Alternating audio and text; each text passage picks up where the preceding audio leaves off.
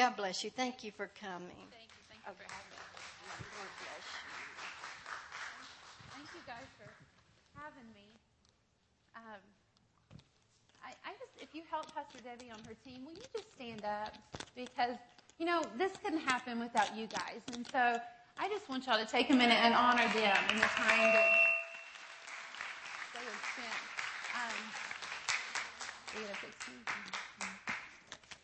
Serving. Woo. I don't want to be too hot.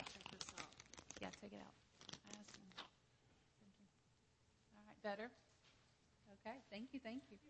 So I just want to spend a few minutes kind of introducing myself to you so that we're not strangers, although we probably are a little bit of strangers. But I do have 3 boys. I've been married almost 17 years. My eldest son, Christian, is 14. Caleb is 11, and Joel is 9. And so when I kind of describe my life, I say we're all about band, boys, and baseball. Because my oldest one is a freshman this year in high school, and he plays in the band. And I'll brag on him a little bit. He is second chair trumpet in the best band. There's 2 bands in the high school. So as a freshman, he's second chair in the best band in high school. So I'm like, you go, baby. Get those scholarships for college is what I'm thinking in that. And then my middle son is your typical boy. He is all about playing, getting dirty. He has played every organized sport there is to play. And yet he has the biggest time just being in the neighborhood, just in the neighborhood with the boys, riding bikes, exploring. And so my husband and I totally believe that's perfectly fine. You don't have to be involved in everything to be successful, so he's free to do that. And then my youngest is a baseball fanatic. He is only 9 and has been playing baseball since he was 5, and he loves it. I got a text throughout this morning because they were playing about where we are and how he did, and he called me. When we were at lunch, Mama, we lost, but I did really good. I mean, he could be president. He always spins it, really well. He did really good, but they lost. So my husband, Craig, is a emergency room nurse. He's been emergency room nursing since he graduated from nursing school, so about 8 or 9 years now. And he charges at nights at Louisville Medical Center. So they work, 12-hour shifts. So 3 out of the 4 nights, he's gone. So life in our house is pretty busy with just me and the boys and him kind of going in and out and doing life. But I love it. I would not have it any other way. So I do oversee the women's ministry from my campus in Frisco. Pink is what Gateway South Lake calls their women's ministry. And so I oversee Pink, and I'm really excited. We've launched into home groups last week, and our campus is growing, and I've been a part of very large women's ministry. I was on staff in Houston with Pastor Joel and Victoria Osteen's church. And so I've been a part of a large women's ministry, and it's so cool to just kind of start at the ground floor, and build based on very great foundations that Pastor Debbie Morris has. And so it's just a great time, I think, to be involved in ministry and to be involved with women. I love women. We're not perfect, right? But we can be fun to be around with. So I enjoy women's ministry. So that kind of catches you up. I live in Frisco now. We've been there about 3 years.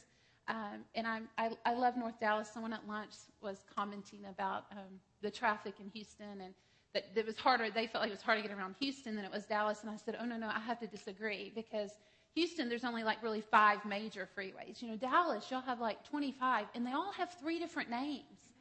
Can we not just can 635 not just be 635? Why does it have to be LBJ and, I don't know, and Northwest Highway? And I get so confused. So at least in Houston, you have certain freeways. Now, if you do get stuck in traffic, you're stuck. There's no alternate routes in Houston. Whereas Dallas, there is. Y'all can get around a little easier. But we're enjoying the Metroplex and living here. So I just am going to pray for us, and then we're going to kind of jump right into what I feel like the Lord's given me to share with you this afternoon. So, Father, we just thank you, Lord. I thank you for these women, Lord, that have, Lord, some time. Lord, they've sown resources, Lord, to be here today, Father. And you said, Father, you're a rewarder of those that diligently seek after you. So I thank you, Father, you're going to reward these women over this weekend. Father, you've already rewarded them, God. You've given them specific words, Lord. You're refreshing them in worship, Father. You're taking them to a new level. And so, Father, as we enter into this afternoon session, God, I just ask that you would come and dwell amongst us. Lord, your word says where 2 or more are gathered in your name. You're in the midst of us, Father, and I felt your presence so strongly during worship. And we just ask, Lord, that you would sit among us. Lord, that you would give us eyes to see and ears to hear, God, what you want to speak to all of us in this afternoon, Father. We thank you, Father, for coming and being with us, Lord. We thank you for that, Father. We love you, and we give you the honor and glory. In Jesus' name, amen. When Pastor Debbie and I started conversing about this, and she told me your theme was focus, I started asking the Lord, where do you want me to go? Where do you want me to start from? And he said, go back to Hebrews 12. And I said, Lord, I have been in Hebrews 12 now for probably 6 or 7 months. This is the third teaching I have done, all different, out of Hebrews 12. And I kept really battling with him, like, you can't really, Lord, back to Hebrews 12. It's really, I don't think that's what you want. And I mean, we went back and forth, and then Pastor Robert preached a message, and he said something out of Hebrews 12, and the Lord was like, I've already told you what to teach, So if you have your Bibles, you can open it. I think you got an outline when you came in. But I love this about God's Word because it's alive and active and powerful. So it's kind of like a diamond or a prism. You can see a scripture, and you can even have memorized it, and it could have been life-changing to you in a previous situation, and then you come across it again, and God just speaks something new. He just speaks something different to you out of it. And so that's my hope, and that's what he's done for me out of Hebrews 12, verse 1. And it says, therefore we also, since we are surrounded by so great a cloud of witnesses, let us lay aside every weight and the sin which so easily ensnares us, and let us run with endurance the race that God has set before us. Hebrews 12:1 flows right out of Hebrews 11. Hebrews 11 a lot of times is referred to the hall of faith. In Hebrews 11, it names all these people, and it says, by faith, Noah built an ark, even though there was no rain. By faith, Sarah was able to conceive Isaac, even though she was past childbearing age. By faith, Moses led the people out of Egypt.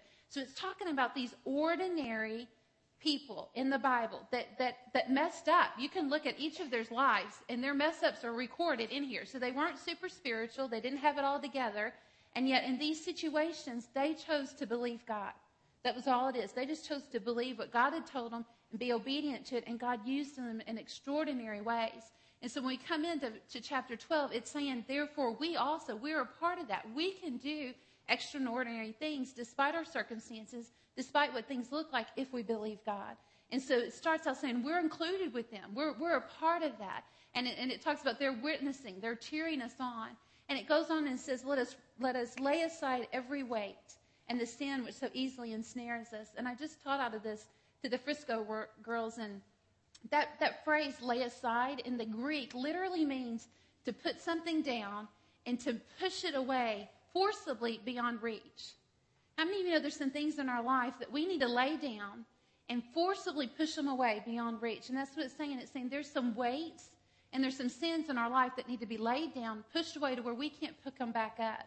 And there's a difference in, notice it doesn't say sin. There's a difference in weight and sin. You can have a weight in your life that's holding you back on your race that's not a sin. And what the Lord told me to tell the girls in Frisco was a weight of guilt. If you define guilt out, it can be defined in two different ways. Guilt is a condition, and guilt is an emotion. Guilt as a condition is, I stole your TV, I'm guilty. Guilt as an emotion is, I'm sick and can't go to work today, and I feel guilty, I'm going to put someone else in a bind. You understand? Two different versions of guilt. And so that emotion, that intense feeling of guilt, will hold you back from running your race. And so then we talked about there's sin. Sin is anything that God tells us not to do or to do, and we don't do is sin, right? Just disobedience to God. And so we talked with the Frisco girls about the sin of worry. God says in Matthew 6, do not worry. He says it again in Philippians, do not worry. And so that can be a sin that as we're running our race can hold us back. And so as I prayed, the Lord said, the theme is focus, that we've got to focus, that we've got a race to run, we've got a race to run. And it's specific to us, okay? You have a race to run. I have a race to run. Your race is not going to look like my race. And my race is not going to look like your race. And you know what? That's okay. That's okay, because we have to realize that we're on this race. It's our Christian life. That's what it's talking about. It's our Christian life. Some of us are further on our race than others. Some of us may have just started. None of us know when the end of our race will come, but if we're all still here breathing air, which we all are, right? Right now, everybody's still breathing air, right? So we're not done with our race. God's still got a purpose and a point for us. And so he said, encourage the girls. Tell them, look, focus on, you've got a race to run. I have predestined or ordained a race for you to run. In the Amplified Bible, it says it's an appointed race. And the NIV says it's a race marked out for us. It's a race marked out for you. We're all running the Christian, we're all doing Christian life, right? We're all a part of a collective race. But my race is going to look a little different than yours. And that's okay. But God said, focus on the fact that I have a race for you to run. It's specific for you. It's custom designed for you. Ephesians 2:10 says, for we are God's workmanship, created in Christ Jesus to do good works, which he planned in advance for us to do. Have you ever thought about, why am I living in 2011 in Granbury or Benbrook or North Dallas, or someone's here from Conroe, which is close to Houston? Why am I living in 2011 in the city that I'm living in? Why do I have the sphere of influence that I have? God could have put you on the earth back in the 1400s. He could have put you on the earth, I don't know, 2100. I don't even know how you would say that. But he chose this time. Why is that? Because he's got a specific race for you to run. He's got a purpose that only you can fulfill. It's custom designed for you. And each of you have unique gifts and talents that he's given to you so that you can run this race, so that you can be successful on your race. God doesn't set us up to fail, girls. He really doesn't. And so he's given you gifts and talents. And somebody just thought, well, you don't know me, I don't have any gifts. Well, I would beg to differ, because God's word doesn't lie. And 1 Peter 4:10 says each of us should use whatever gift you have received to serve others. It doesn't say some of you have a gift. It doesn't say you've got to wait until you're 40 to get your gifts. It says each of you should use whatever gifts. You've been given a gift. Maybe your gift is not, my gift is not to sing. My gift is not to play the keyboard or bang the bongos. I would love to do that. And I sometimes think I have rhythm, but I don't. But I can tap my foot, as she plays. But we all have gifts. We all have gifts that God has given to us. I heard this statistic several months ago, and I have a little analytical mind. Y'all will learn that about me. And so I thought, how do you really verify that this statistic is true? And so I don't know, but we're going to go with it. And the statistic said that there had been 70 billion human beings that had walked the face of the earth. Since the beginning of time until now, 70, and I thought, well, they didn't take attendance every day. How do they really know that? And what about people lost in the flood? Did they count them? I'm telling you, I'm very analytical. But I thought, okay, we're going to go with it. So think about this, 70 billion human beings. There has never been anyone just like you. There's never been anyone created with your unique gifts, talents, fingerprints, DNA, personality, likes and dislikes poured into one person. And there will never be anyone with your exact fingerprint, DNA, likes, dislikes, personality, background poured into one. And it's not because God's not a creative God. It's because he created you specifically with a purpose. That's how special you are. That is how uniquely, how divine design, as Mary's been talking about, that you were created. Because he has a purpose for you to fill. She referenced this verse, and it was so cute. I asked to look at the outline because I couldn't remember. I knew it was in my outline, but I didn't know if it was in your outline, and it's not. But it's in 1 Corinthians 12. And it's. I would love for you to read it out of the Message Bible if you have a Message version, because it just puts it in really good today's terms. But it's the Apostle Paul, and he's trying to explain the importance of the body of Christ, and he's relating it to our physical body. And so in the Message Bible, it says, could the ear say, and she examined this, I think last night, could the ear say, well, I'm not like the eye. I'm not lipid, I'm not expressive, I can't blink, so I must not be important. Would you want to remove it from your head? No, right? None of us we know the importance of the ear. And yet it's the same with us. We think whatever our gift or talent is not as important as what's done on the platform. And so we think we're not important. And yet, girls, if you don't have people greeting people at the door, there's not going to be anybody in here to be preached to or to be led into worship. Because if people don't feel welcomed, if they don't feel included, they're not going to stay. If you don't have someone that's gifted in decorating or creativity or to do crafts for the kids, people are not going to stay, because all that plays a part. All of our gifts and our talents work together to produce the body of Christ. And so what we have to learn to do is accept the gifts and talents that God's given us, rather than looking and wishing we were like someone else. I can remember being, 18, 19, and telling the Lord, you should have made me a man. And I was not having a gender identity crisis. Y'all don't get worried. But I simply felt like my personality, how God had put me together, kind of lent itself more to a man. There's not a spontaneous bone in my body. If it's not been on the calendar for 3 months and you throw it at me, I'll have a hard time with it. I mean, lists, schedules, programs. I don't like to shop. I am not girly. Anything you see me wear, either someone else has picked out and told me to put this together, or I've seen it on someone else and taken notes. Not lying. I will look at someone and go, okay, that looks cute. I can buy a black t-shirt. I have jeans. It's just not me. I don't like any of that. I can't decorate my house. I just felt like I'm a little bit, have a little bit of a strong personality. My husband would say I'm very competitive. Very competitive. Like, that's why my youngest had to call and go, Mom, I hit it up the center. I stole second. I'm like, yeah, I'm very competitive. So I felt like that wasn't normal. And what the Lord told me, as I grew in my relationship with Him, He's like, who defines normal? I created you. I created you. I don't care what the media defines as a typical or a normal girl. I created you with a purpose. And so just because you may not be like anyone else, maybe you love to shop. That's great. Come be my friend. I mean, I would love to one day be rich and go, here's my money. Here's my size. I'm very boring and conservative. Pick me stuff out and bring it back, like a personal shopper or something. We need all a part of the body, but none of it makes us any greater than anyone else. Because we're created by God Almighty, the King of Kings and the Lord of Lords, put you together, gave you the desires that you have, gave you the giftings and talents. That's why a woman who desires to stay at home and be that homemaker that finds so much fulfillment in that is not any greater or any less than someone that serves in the corporate world. If there was no women in the corporate world, there would be no ambassadors. God's light would not be shining in that area. But we need moms called to stay at home to raise kids. So see, it's all of us working together. It's none of it in a greater hierarchy or a lesser hierarchy. We're all put together. Now, we have weaknesses that we need to work on, and that's okay. But what I just want to encourage you today is accept who God's made you to be. Revel in the strengths that you have. I love Joyce Meyer says in her book, The Confident Woman, she said that she had played piano or used to take piano lessons or whatever. And she said, if I worked on my piano skills, is what she even puts it in quotes. She said, I could maybe, on a scale of 1 to 10, she's like, maybe I'm at a 4. If I really practice and worked, I can maybe move myself up to 5 or 6, maybe or 7.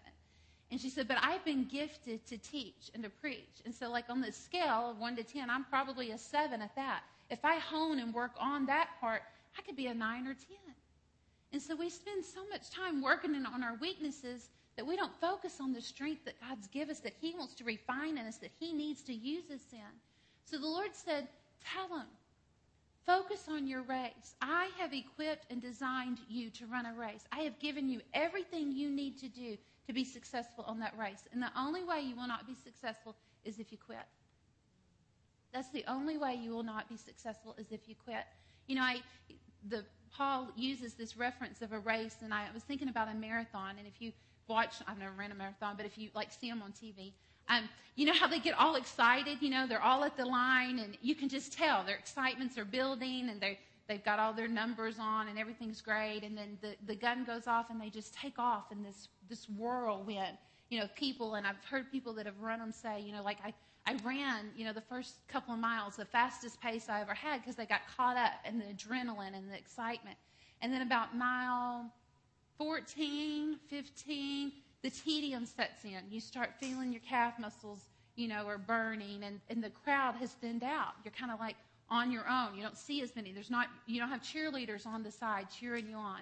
But then when they get over that hump to about mile 19, 20, or 21, then the crowd starts picking up, and they see the finish line and they think, I can do that. Well, that's kind of like our Christian walk. We get saved. We're excited. We're in our Bible. We're in the Word. We feel like God's answering our prayers. We can't wait to be at church. We're there every time the door opens.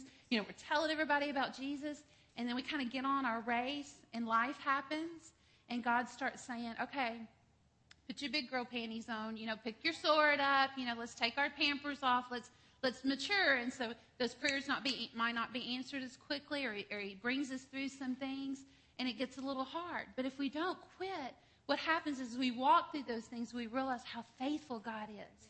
He shows himself faithful to us. We receive strength, we mature, and we're able to bring people alongside of us and encourage them on their race until we see the finish line. And so the only way we don't make it is if we quit. And there's going to be bumps in life, right? There's going to be bumps in the road. Life is hard. Life is hard. None of us have it all together. We are all running this race. And life is hard. There's bumps that come up in the world. But that's why God says in John to be of good cheer. He says, listen, girls, I know what you're going to face. I know what you faced last week. I know what you're going to face in November. I've already provided everything you need. I know what you're going to face 10 years from now. If we'll call unto him, he'll answer us. He'll show us. And he says, so don't be concerned about what's all going on in the world. I got you. I know what you're going to face. I got everything you need on this race. And so he says, focus on me. Don't give up. Don't quit. And don't look back. I think Mary touched on this. But I was thinking as I was driving here this weekend how, you've probably heard this illustration, how your windshield is way bigger than your rearview mirror. And, the Apostle Paul talks in Philippians about focusing on this one thing, forgetting those things in the past. And the Lord brought me along that scripture recently, and I always kind of looked at that as like not looking at my past failures. How many of you know you can constantly look back and be like, hey, God, you remember when I did that? I messed up, and you just constantly look in the past. But the Lord said is not only can failures hold you back, and she touched on this, but successes can. I shared that when we moved, we've been in Frisco about 3 years. And so my husband came to me and said, I think we're supposed to move to Dallas. And I was like, I think you're wrong. I didn't say that out loud. Actually, literally what came out of my mouth was, are you trying to pick a fight with me? Is what I said. Because I was extremely happy. I was extremely content in my job, in my ministry, and where my kids were. I was just really happy. And like the Lord does, he worked on me for a little while. And so I finally come back around and I said, okay, Lord, maybe you're right. Maybe this man that you gave me has heard from the Lord and, we're supposed to move. And so we did. And I left I was working for Pastor Joel and Victoria Osteen in the women's ministry. So I left a job that I loved. I left a house. I moved to a city where I didn't know anyone. We were visiting churches. We were building a house. So we were living in a 2-bedroom apartment with 3 boys on the second floor. On the second floor, a 2-bedroom apartment with 3 boys. And for the first time in my life since the age of 15, I was not working, and my youngest went to kindergarten. Can anybody say transition? I would get up. I'm in this little bitty apartment. All my kids are in school. I have no friends. I have no connections. And I am like, what have you done to me, Lord? You've done this to me, or this man that you gave me has done this to me. And so it was a huge transition for me. It was not easy. I did not go through with flying colors. There was lots of bumps in the road. But during that transition, I kept looking back, and I kept saying, God, it was so good. I was being used. I was happy. I had friends. It was so good. And finally, the Lord said, have I stopped being in the business of goodness? If I've brought you from that, would I not give you something even better? And I was like, yeah, Lord, when? Yeah. We do that. It's like, that's great, Lord. Could you tell me on my 3-month plan what day that would be? But it's so true. Even in the good things, if God's brought you from a good thing, he's got something better. He's got something better. Because that's a God. That's who our God is. He says, I know the thoughts and plans I have for you. They're good thoughts to give you a hope and a future. He says, I am causing all things to work together for your good. And so we have to realize that we can't keep looking back, good or bad. We cannot keep our focus in the background. And then if we're going to run our race successfully, we need to surround ourselves with cheerleaders. Every one of us probably in here have been hurt by another woman in a relationship, right? That's so sad to say. And I'm sorry. I have, because why? We're fallible people, right? We are fallible people. We're not God. We're not perfect. But I want to encourage you, and I think Mary did this so excellent this morning. I want to encourage you to find you some friends, to find you some cheerleaders. I want to encourage you, if you're not walking through some hurt, to be cheerleaders for other people. It's like when you're running that marathon and they get towards the end and they see the crowd, they see the signs. Girls, we need to be people that are cheering others on. Stop competing with one another and cheer each other on. Stop being jealous of what someone's going through, but saying, you know what? I'm here for you. I rejoice in your successes. I'm excited for what God's done in your life. In 1 Thessalonians, the Lord says that we're here to encourage one another and build each other up. That's a reason that we're still here. And Hebrews, it says, don't forsake the gathering together. You're doing that by being here. So I feel like I'm probably preaching to the choir. But I want to encourage you to encourage others, not only believers. You know, you will be shocked at unbelievers if you will sow some encouragement into their life, how quickly they will be open to the gospel. Because people are not being encouraged these days. They are constantly hearing what they've done wrong. They'll never make it. The economy's so bad. I mean, watch the news, and anybody could be depressed. But if you'll sow some encouragement in their life, that'll stir up some fertile ground. Girls, they will be open to the gospel. And so encourage one another. Encourage one another here. If you see a gift in someone, call it out. Say, hey, you need to be using that. Help connect people into their place. Spur one another on in this race. And so the Lord said, tell them to focus on the race. He said, but I want you to dive into a weight. Earlier in that scripture, remember, it said, lay aside every weight and the sin. He said, I want you to dive into a weight that I think is holding some women back. And that is the weight of comparison. You know, if you define comparison, that root word compare means to examine the character and qualities of something in order to determine the similarities or the differences. Okay, so some of you, when you hear comparison, you go, that's me. I do it all the time. And some of you think, I don't really have a problem in that area. But I really think if you'll be honest with yourself, you will be shocked at how ingrained this spirit of comparison is in our society. So let me take you on a little test, okay? So we're talking about comparison. The number one way we compare is with others. So just think about this morning, okay? You drove up, you walked in. So how many times did you look at someone and compare similar differences and think, gosh, she's so much cuter than I am. Her hair looks great. She's skinnier than I am. I wish my hair looked like that. Or, oh my gosh, why she got those shoes on, or that doesn't match, or, right? I mean, we compare ourselves with others financially. Her car's nicer than mine. Her house is nicer than mine. Her jewelry's nicer than mine. I mean, we do it intellectually. You may have been sitting at lunch today in a conversation and thought, oh my gosh, I cannot believe she just said that. What was she thinking? You know, or you heard someone say something and you thought, gosh, I wish I had that kind of creative ability. I wish I had that kind of input into a conversation. Right? We do it spiritually. You know, you may think, gosh, I wish I was like Pastor Debbie, that I could get up and encourage the women. I'll never hear God like she does. Comparison. We compare ourselves with others. We compare ourselves with our own ideas, where we think we should be in life. You know, I remember January this year when it came around, I remember sitting in my office and thinking, I set goals for 2010. So I told you how strange my personality is. So we moved to Frisco in 2008.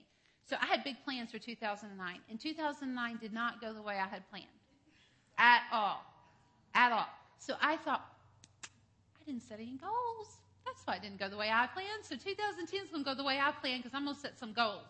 So 2010 rolls around and I type on my computer this real pretty sheet, you know, of goals. Here's my top 5 goals. And I had a little border around them. And I'm sure they probably sat on my desk, you know, for probably the first 2 or 3 weeks of 2010. Who knows?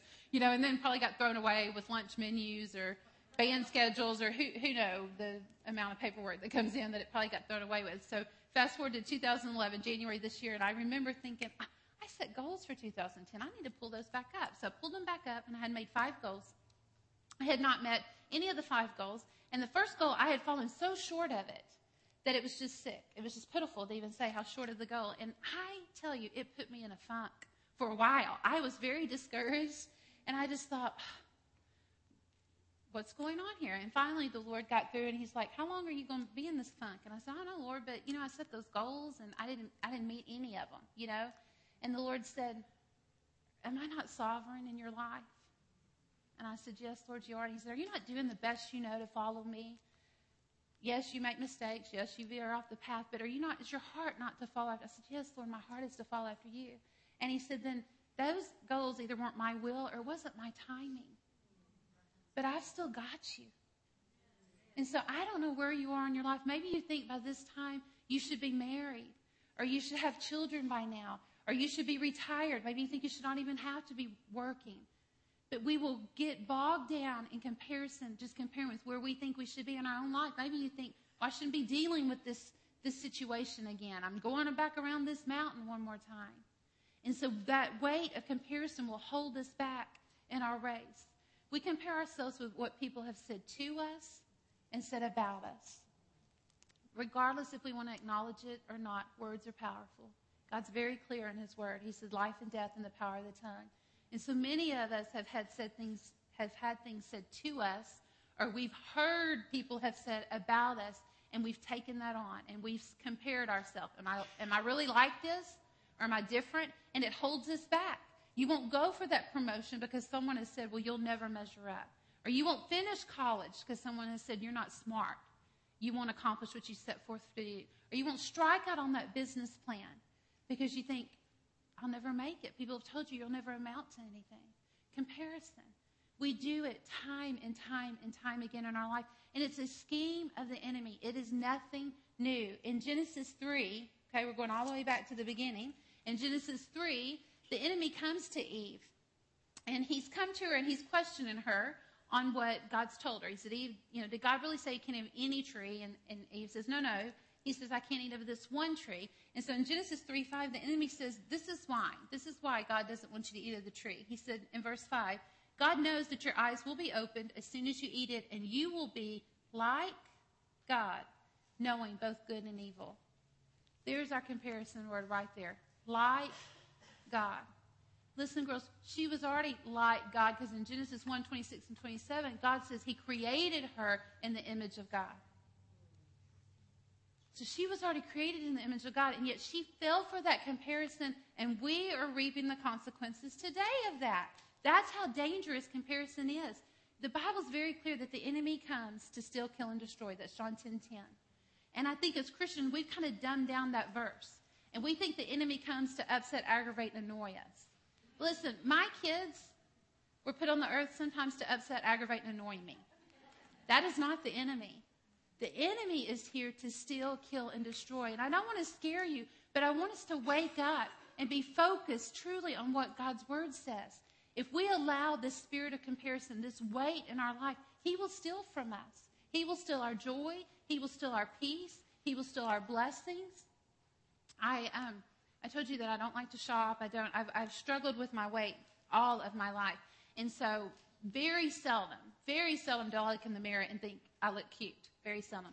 So I'll never forget this one Saturday night. We were going to church. Lakewood has a Saturday night service. And I remember I was getting dressed and walking by the mirror, and this thought came that, oh, you look cute tonight. And I thought, because it's such a foreign thought, maybe I do. And you know how when you feel like you look cute, you kind of walk a little different, right? You kind of carry yourself a little different. And so I will never forget when you walk up to Lakewood Church, it's all glass, okay? And so for lack of a better East Texas term, I was bebopping. I felt good. I am ready, and part of our being on staff is like you wear your staff badge in case anybody has any questions. So I've got my staff badge on. I am welcoming people. I am feeling good.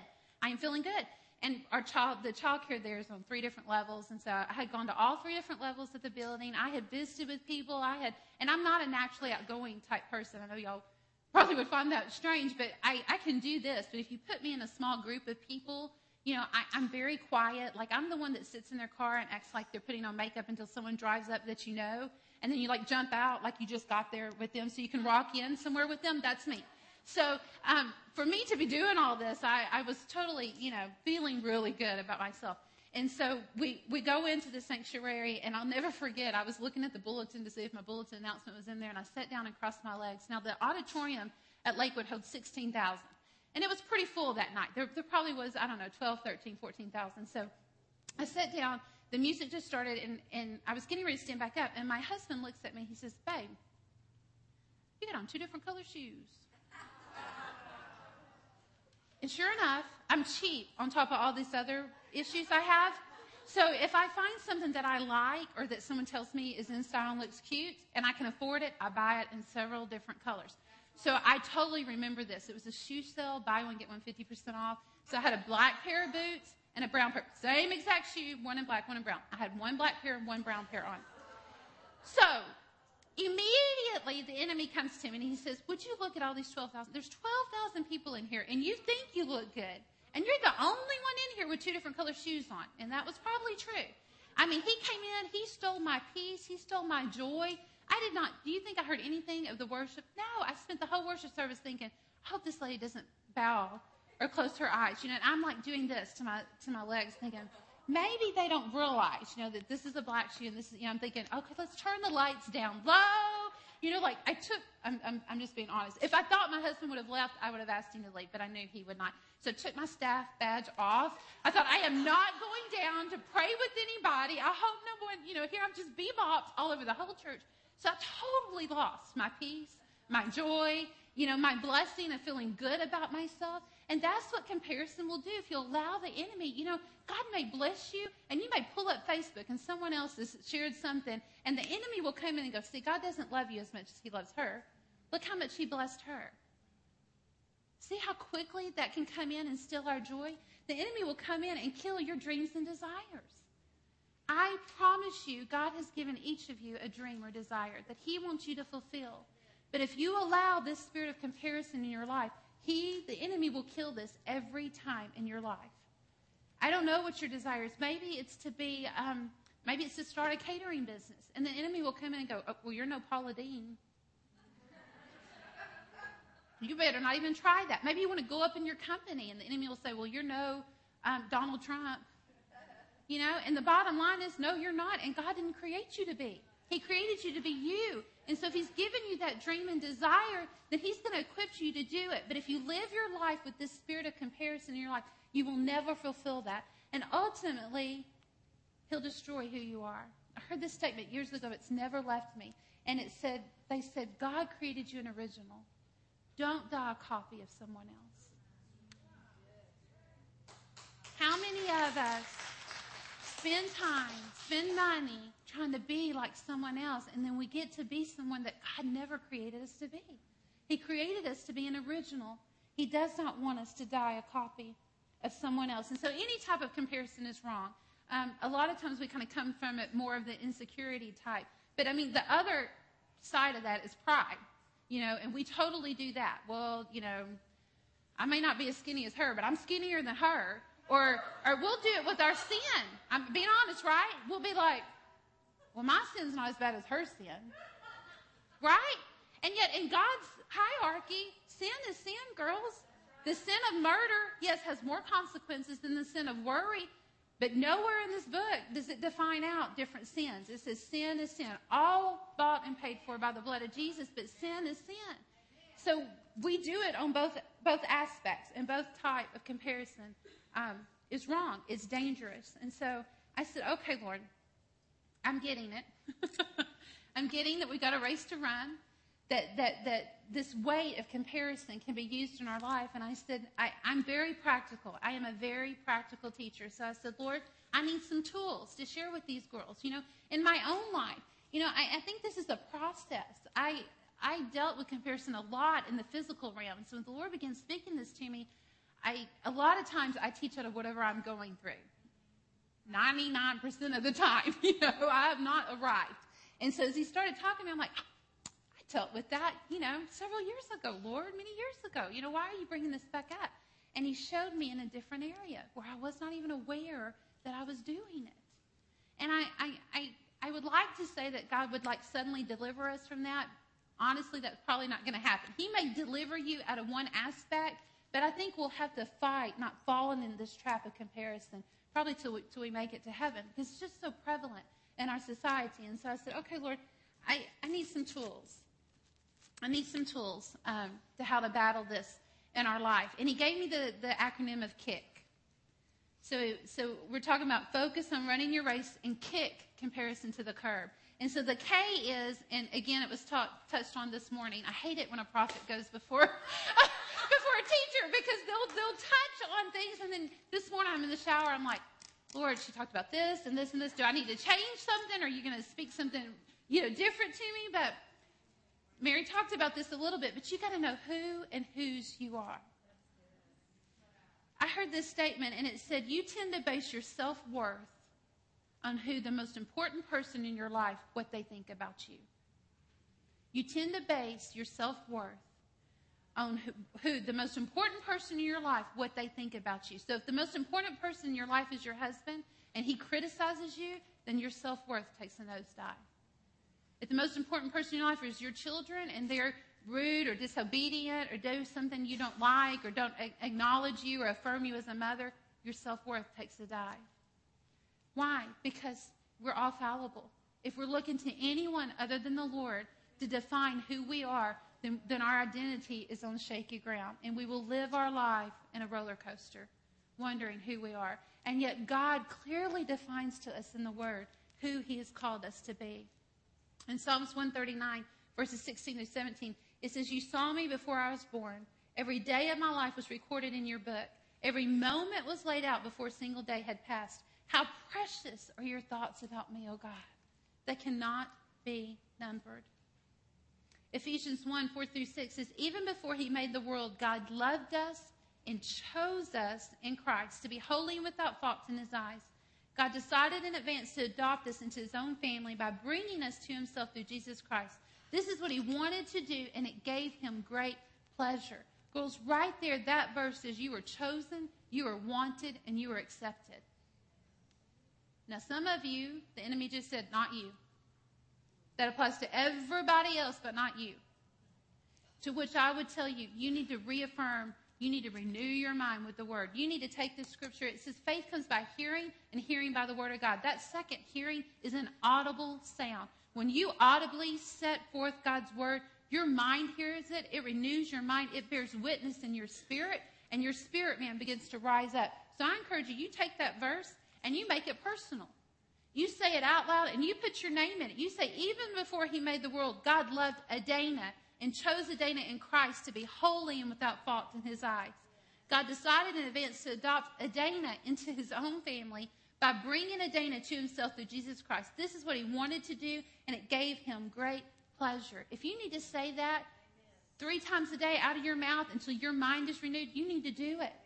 Because listen, girls, God's Word is true. It will not pass away. God does not lie. So if He says something about you and you're saying something different, one of you is wrong. And it's not God. If God says something about you in the Word and you're saying something different, one of you is wrong and it's not God. And so we have to grow up and begin to renew our mind. We've got to know who we are in Christ. That comes from reading and studying the Word. He clearly defines who we are in His Word. Clearly. It comes through prayer. It comes through seeking God. All prayer is talking to God. It's having a communication relationship with God.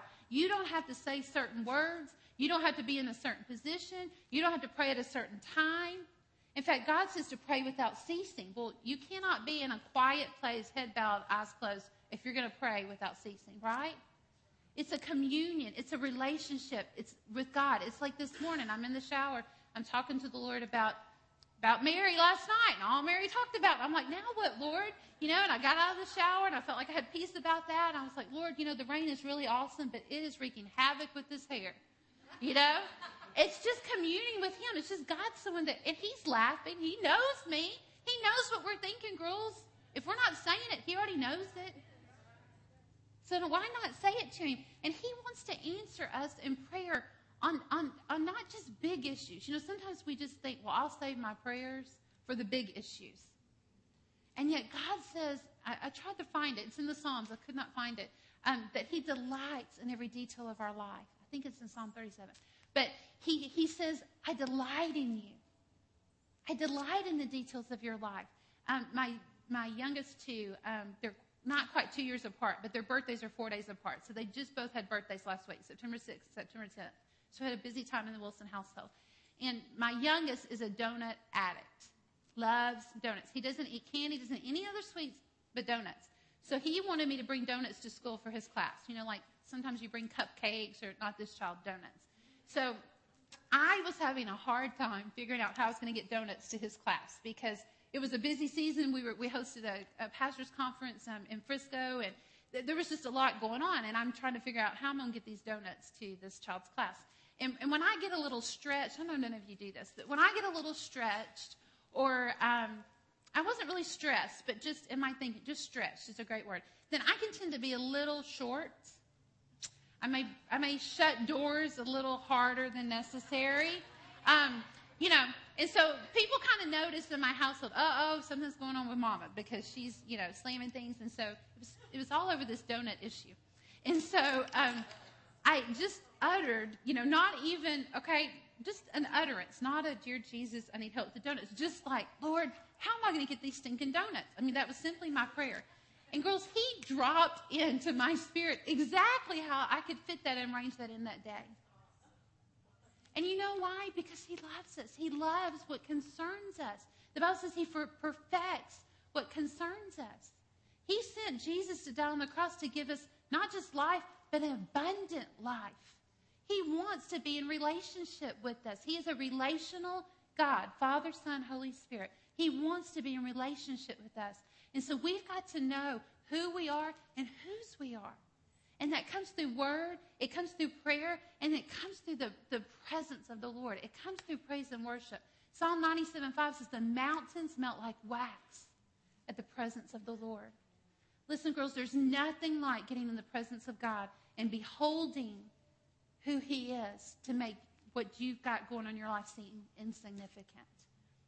I told you that my youngest loves to play baseball, and he was approached about, I don't know if they do this out in Granbury, because I grew up in a very small town, and we did not have select teams or competitive, but you just played Little League until you got to high school, and then hopefully you made the high school team, okay? But in Frisco, baseball is huge, and so we have select teams, which are competitive teams that go and travel, and it costs a lot of money to have them all dressed alike and all this stuff. So my youngest had been approached to go be on the select team. And I was really struggling about, do we do that or not? Because, again, my husband is gone 3 or 4 nights of the week, and so it's just me. And I'm like, gosh, if we're going to be playing on the weekends, tournaments, and then playing during the week, I have 2 other children. I have a job. I have a ministry. I have things that I love. But yet, you know how the enemy will do, but yet, if he's going to be a professional baseball player, I don't want to hold him back. Right? That's what the enemy says. If you don't let him do this, he's going to miss playing in the major leagues. And so I was having this internal war about, he's 9. Did I say that? He was actually 8 at this point, about this 8-year-old playing baseball. And so I just went and got in my office, and there was no music playing. There was no nothing. I just did this. And I said, okay, Lord, I cannot get this heaviness off of me.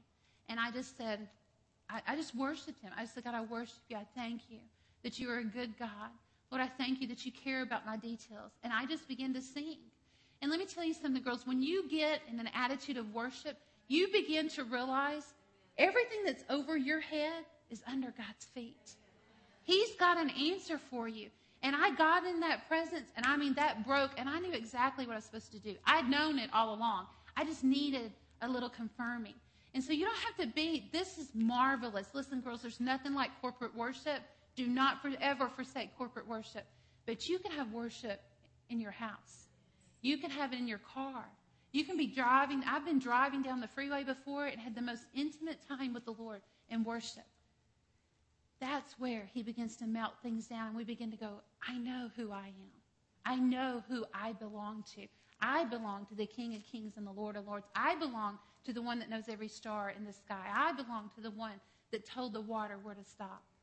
I belong to Jesus Christ. And so that happens in worship. So that's our K. We've got to know who and whose we are.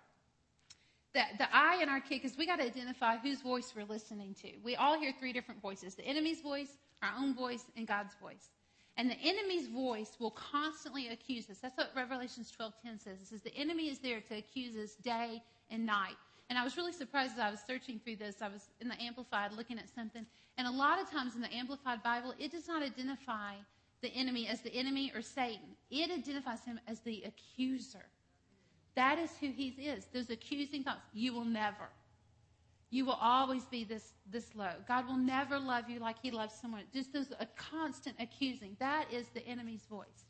Now, our voice, depending on probably hormonal where we are, can line up with the enemy's voice or with the Lord's voice, right?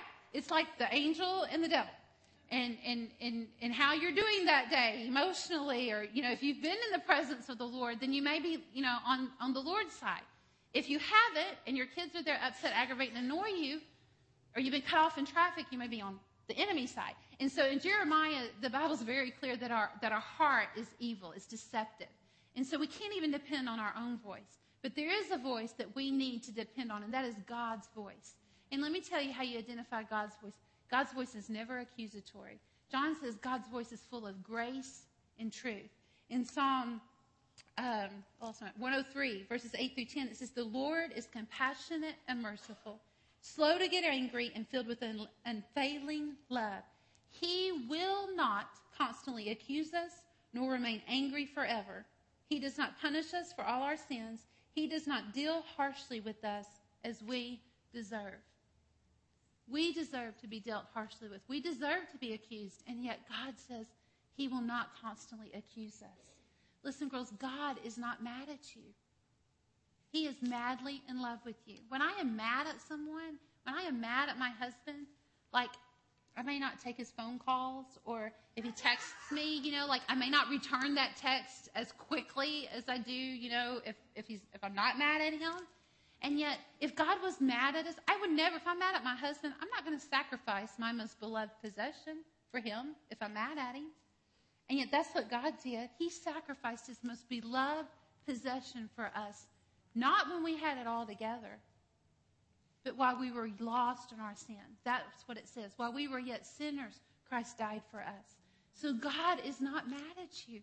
He is madly in love with you. He loves you so much that he gave his most prized possession when we were at our ugliest.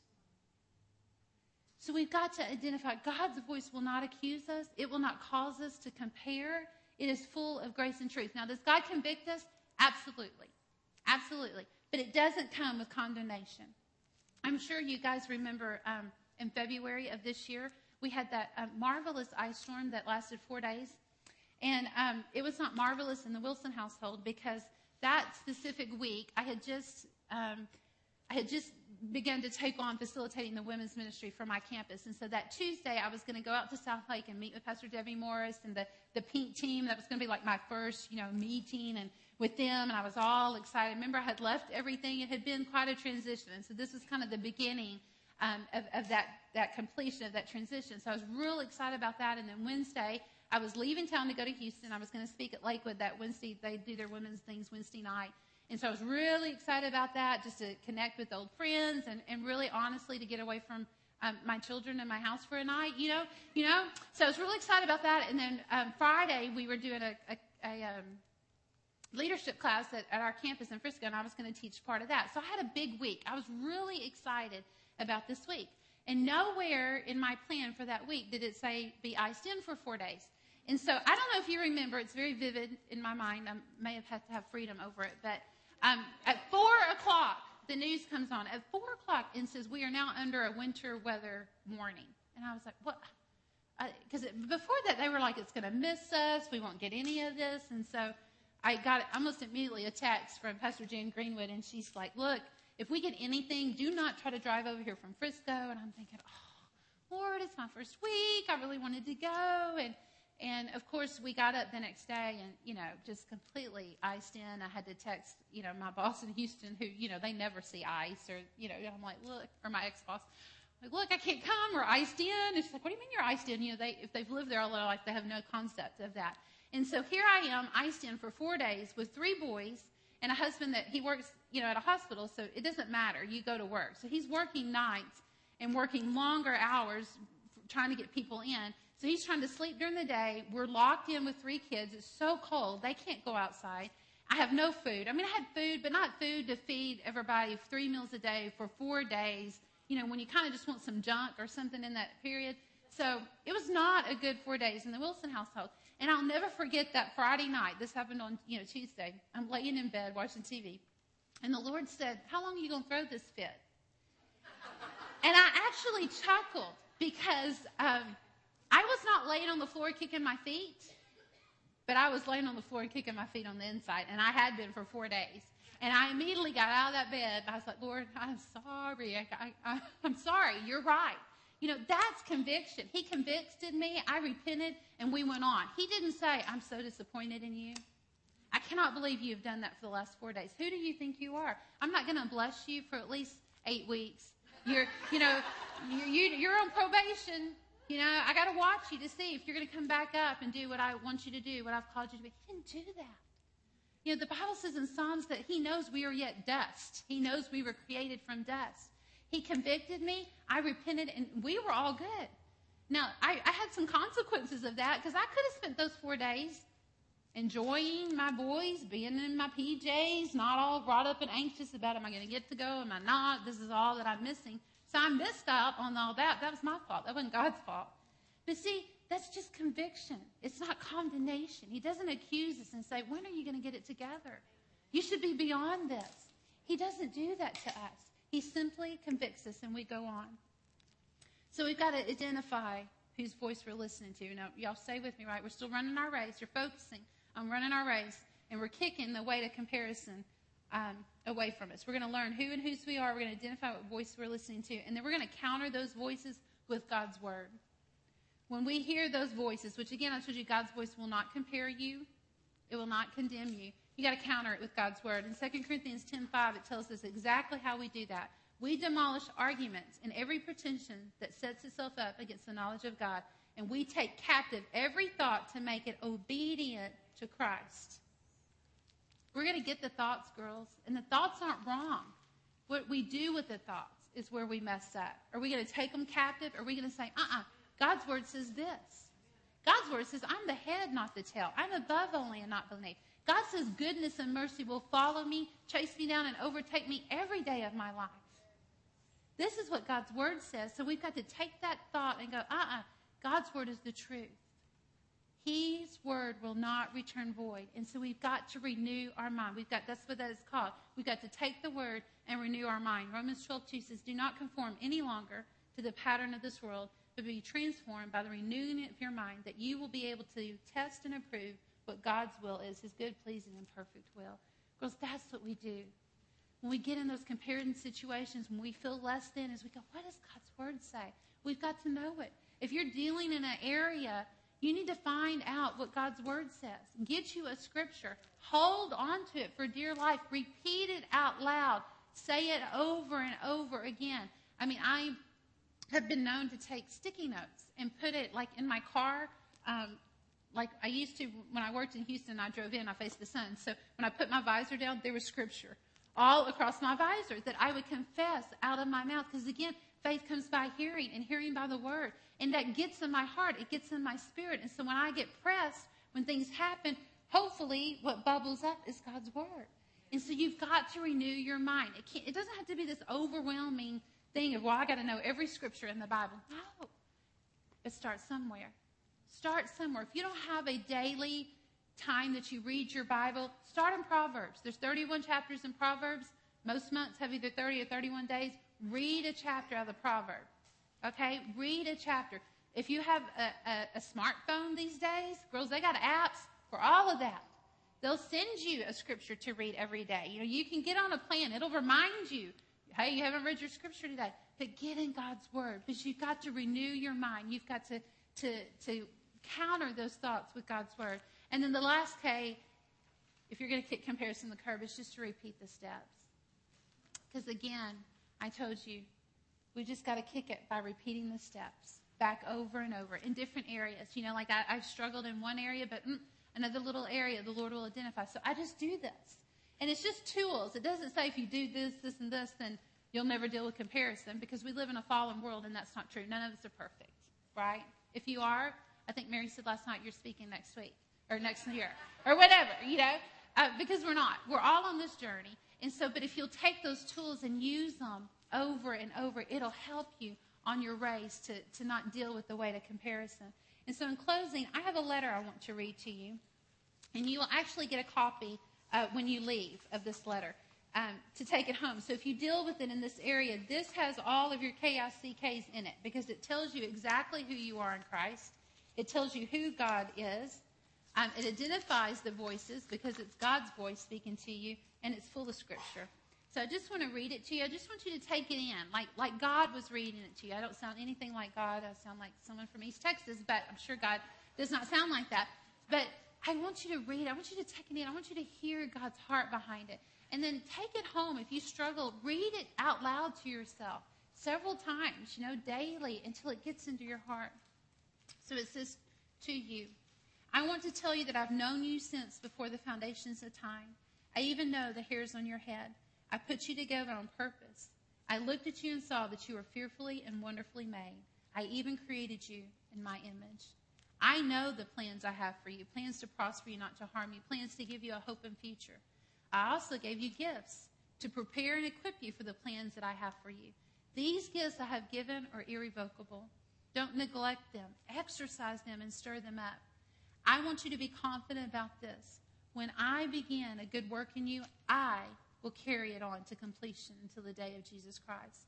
Although you may encounter tribulations in this world, I want you to know that in me you have peace. So be of good cheer, for I have overcome the world. I am not slack or slow concerning my promises. Forever my word is settled in heaven, and my faithfulness to all generations. When I have spoken it, I will also bring it to pass. When I've purposed it, I will also do it. You can look to me as a refuge and strength, a very present help in trouble. Cast your burdens upon me, and I will sustain you. I shall never suffer the righteous to be moved. Come unto me when you labor and are heavy laden, and I will give you rest. For I am your rock, your fortress, your deliverer, your healer, your strength, in whom you can trust. Though you fall, you shall not utterly be cast down, for I will uphold you with my hand. Don't listen to the ungodly, don't stand with sinners, and don't sit with the scornful, but rather delight yourself all day long in my word. If you do, you will bring forth fruit in season, and whatever you do will prosper. Finally, I want you to know I love you. I love you so much that I gave my most precious gift of my son. When you believe in him, you will not die, but have healing, freedom, victory, forgiveness, and eternal life. Love your God. Father, we just thank you for this time, Lord. I thank you for what you're sharing this weekend of focus, Father. You're just continuing to bring us as girls, Lord, onto a more focused part of our journey of knowing who we are, of knowing that despite our age, our race, our status in life, if we're married or single, God, that you've got a purpose for us, that it's a purpose that only we can fulfill. It's a race that only we can run. And so, Father, I pray for every woman that's here today, Lord, as she struggles with comparison, as she struggles in insecurity, Lord, that you would just breathe afresh on her, God, that the word of God would become more real to her than her feelings or her thoughts, God, that the word of God would be so ingrained in her, Father, that it would rise up, it would counter any negative thought, any untruth that is not you. And so, Lord, we just ask, God, that you would do that over every woman that's here tonight. Pastor Debbie has said that the prayer ministry team can come to the front. And so I just want to encourage you, if you want personal prayer, y'all can come on and come. I don't know if she told you that we were going to do that, but I had in my heart, this is sometimes a sensitive issue, and sometimes we just need some one-on-one prayer. And so I want to encourage you, if you deal with this, or if you've got anything you're dealing with this weekend, you've had a lot of great teaching this weekend, a lot. So maybe there's some prayer, some change, something you need to work through and pray with someone about. So we just want to encourage you to do this at this time. If not, you're free to go, and dinner is at 5 in the foyer. Okay? Thank you all.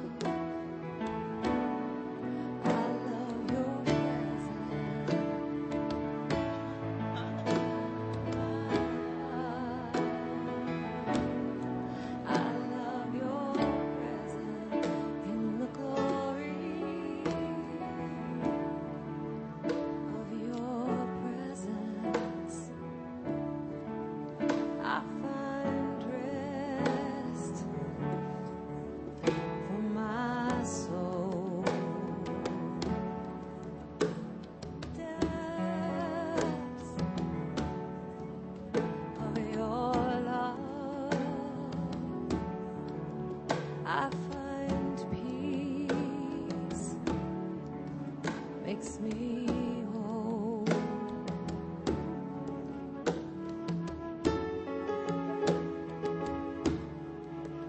Makes me whole.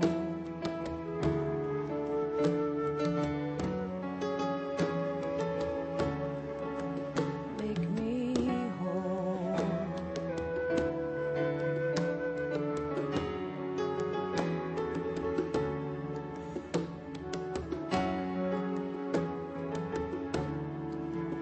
Make me whole.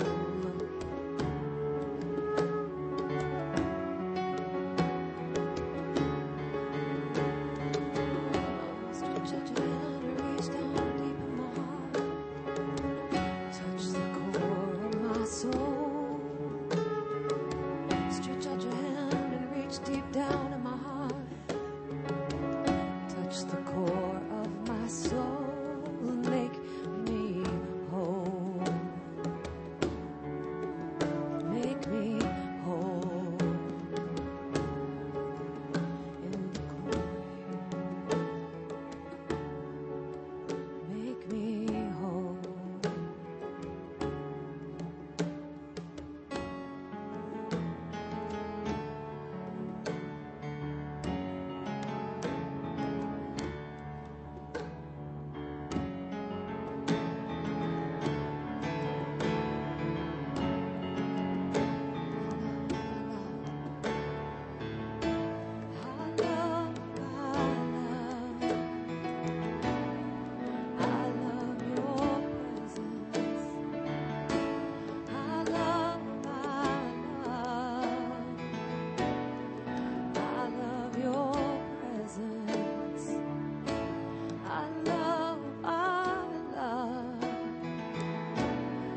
I love you, Jesus.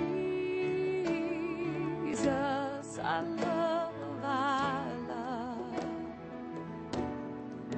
love your presence. Yeah, yeah.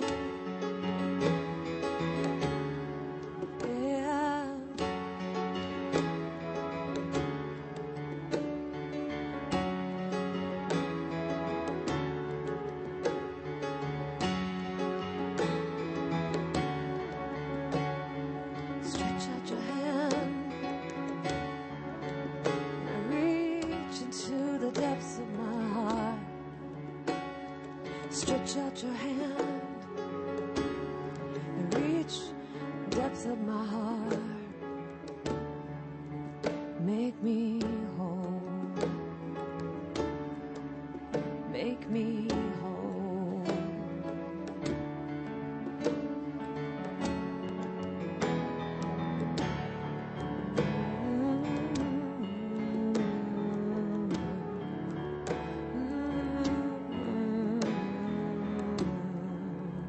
Make me whole. If you want it, come and get it, for crying out loud. And all He has given you was never in doubt. Let go of your heart, let go of your head, and feel Him now. Let go of your heart, let go of your head, and feel Him now.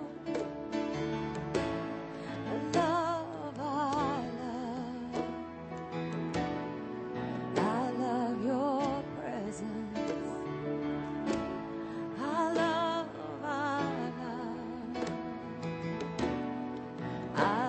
your presence. I love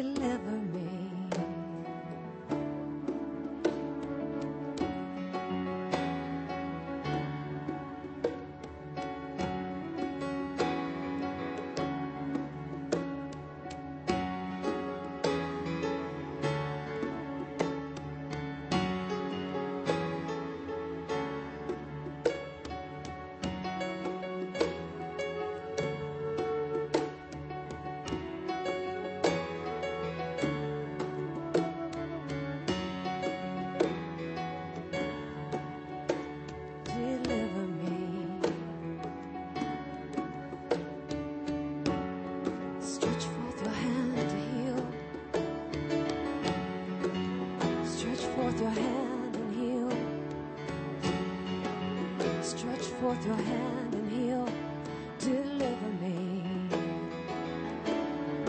Reaching in my soul, you're reaching in my soul. Deliver me, oh deliver me. Reaching in my soul.